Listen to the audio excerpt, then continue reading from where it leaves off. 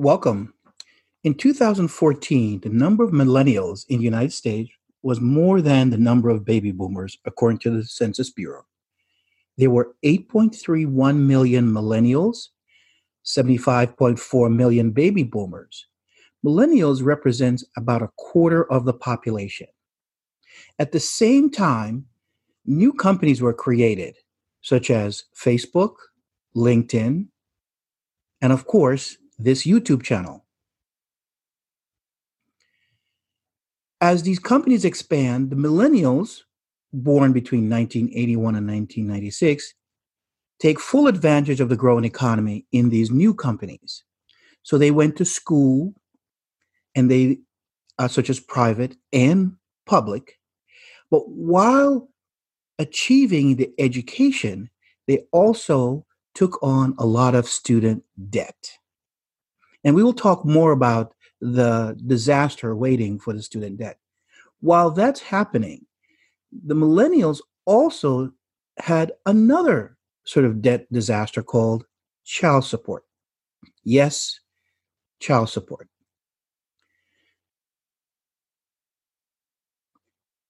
Hello, my name is Chris.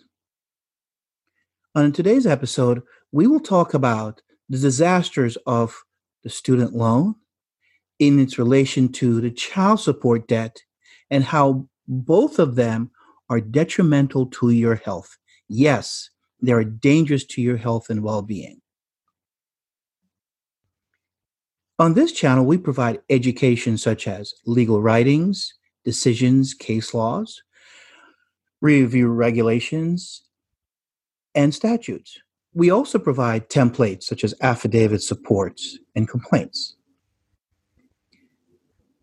It is our opinion on this channel that millennials who are enrolled in college and the student loan debt are also enrolled in the child support program. Let's review Statute 45 CFR 264.30. The state agency must refer all individuals to the Title IV-D program. Now, if you disagree with our opinion, please feel free to email us. We'd love to share, and we'll continue the conversation. In addition, we have on this site another video called Defending My Rights. Please review that as well in relation to the child support enforcement. Let's take a look at the child support enforcement program. In 2015, the enforcement program spends $5.7 billion. And the child support program is a federal state matching grant program, wherein as the federal government will reimburse the local states 66% of their expenditures. However, it is an open-ended sort of bill, as well as it has no limit and no ceiling. So let's look at the effectiveness of the program. For every dollar that the program spends, it collects $5.26. Doing a quick math, it means that the child support enforcement program technically is a $28 billion business. That is 5.7 times $5. They're in the same revenue category as Twitter, Facebook, of course, YouTube. So we're talking about a sizable program here. Let's turn to the student loan debt. As you know, millennials went to school, whether private or public, in order to gain education to take full advantage of the economy. Here are the facts. Approximately $1.5 trillion were spent on student loan debt. That represents about 45 million Americans involved in student debt program. The average monthly payment is about $400. At the same time, the median monthly payment is about $225. Now, Congress is in charge of the student loan program. Likewise, Congress is in charge of the child support program. After June 30th, 2006, the carrying fixed expenses for the student loan program was capped between 3% to 7%, depending on you were enrolled in an undergraduate or graduate program. Now, this data information comes from both the U.S. Federal Reserve as well as the Federal Reserve Bank and other areas, such as the student loan program. So this generation, in order to take advantage of the economy and take advantage of all the new media companies, the Facebook, the YouTubes, they had to incur huge debt, greater than their previous generation, which were the baby boomers and the Generation X. We somehow, over the last 10 years, have decided that when you graduate college, you should amass enormous debt in order to achieve the American dream.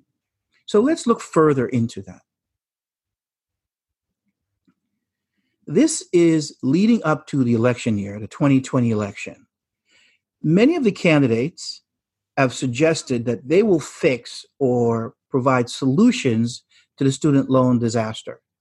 Maybe they will, maybe they won't. Who knows?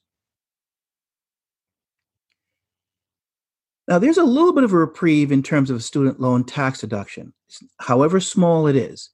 The interest on student loan is capped at $2,500 per return, not per person, per return. If you have additional questions on the tax deduction, please feel free to email us here or consult or get advice from your tax preparer or accountant. Now let's look at the child support debt. First off, it is not tax deductible to the payer. That is, the individual, which is usually male millennial, will pay child support. However, there are no tax break, there are no tax deduction. Remember, Congress manages both programs. They decide to weigh in on the student loan debt, however small the tax deduction is. But on the child support side, there are no tax deductions. In addition, there is no bankruptcy protection for either child support or the student debt. That is, you cannot discharge it on your, in terms of bankruptcy. You cannot file bankruptcy in order to eliminate the student loan debt or the child support debt. Here on this channel, it's the reasons why we provide tools and suggestions of how to remove yourself from the child support program. Let's look further into the student loan debt. This chart here from Bloomberg suggests that the student loan growth since 2007 till 2018 was 157%. The growth has outpaced mortgages, auto loans, even credit cards. The U.S. Supreme Court has looked at, as a result of many lawsuits, looked at the child support program and came back with this decision, that the child support payments is similar to any other debt. And to think otherwise, well, that is somewhat ludicrous. The case is called U.S. versus Sage out of the Court of Appeals in the Second Circuit in New York. That means student loan debt and child support debt are identical, same as with mortgages and auto loan. Why did Congress treat child support separate category by not allowing a tax break to the payer remains to be seen. So let's look further into the program. Congress created what is called the Federal Consumer Credit Protection Act, or CCPA, where it states that for a general rule, in order for your paycheck to be garnished, it's capped at what is called 25%. That is your disposable income after paying Social Security and Medicaid. The statute for that is 15 U.S.C. 1673. However, Congress did something very difficult.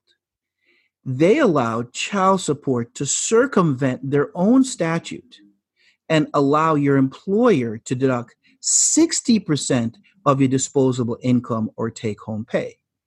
This is ludicrous. So what we're saying is you are working And all you're doing, if you're a millennial, you are paying off two massive debts, almost 80% of your take-home pay or salary. We have a video called Show Me the Money. We go further into what happens to your paycheck regards to the child support. Let's think about this even more. Congress, the public have decided that for this generation called millennials, which is the largest of all of our generations, they should spend their adult life from graduating college to retirement paying off these two massive debts. Here on this channel, we want to do something or help you with the child support debt. So this brings us to our section, what we call call to action. As we have said before, we believe that every millennial, mostly male, is enrolled in the child support program, whether or not you have a child or you have an order. So to help with that, we suggest that you watch our video called Acknowledgement of Paternity, which is one of the first phase of the child support. Review that video, understand that process. Next, if you've already signed the Acknowledgement of Paternity or you're already involved in the child support program, you should obtain a copy of your records.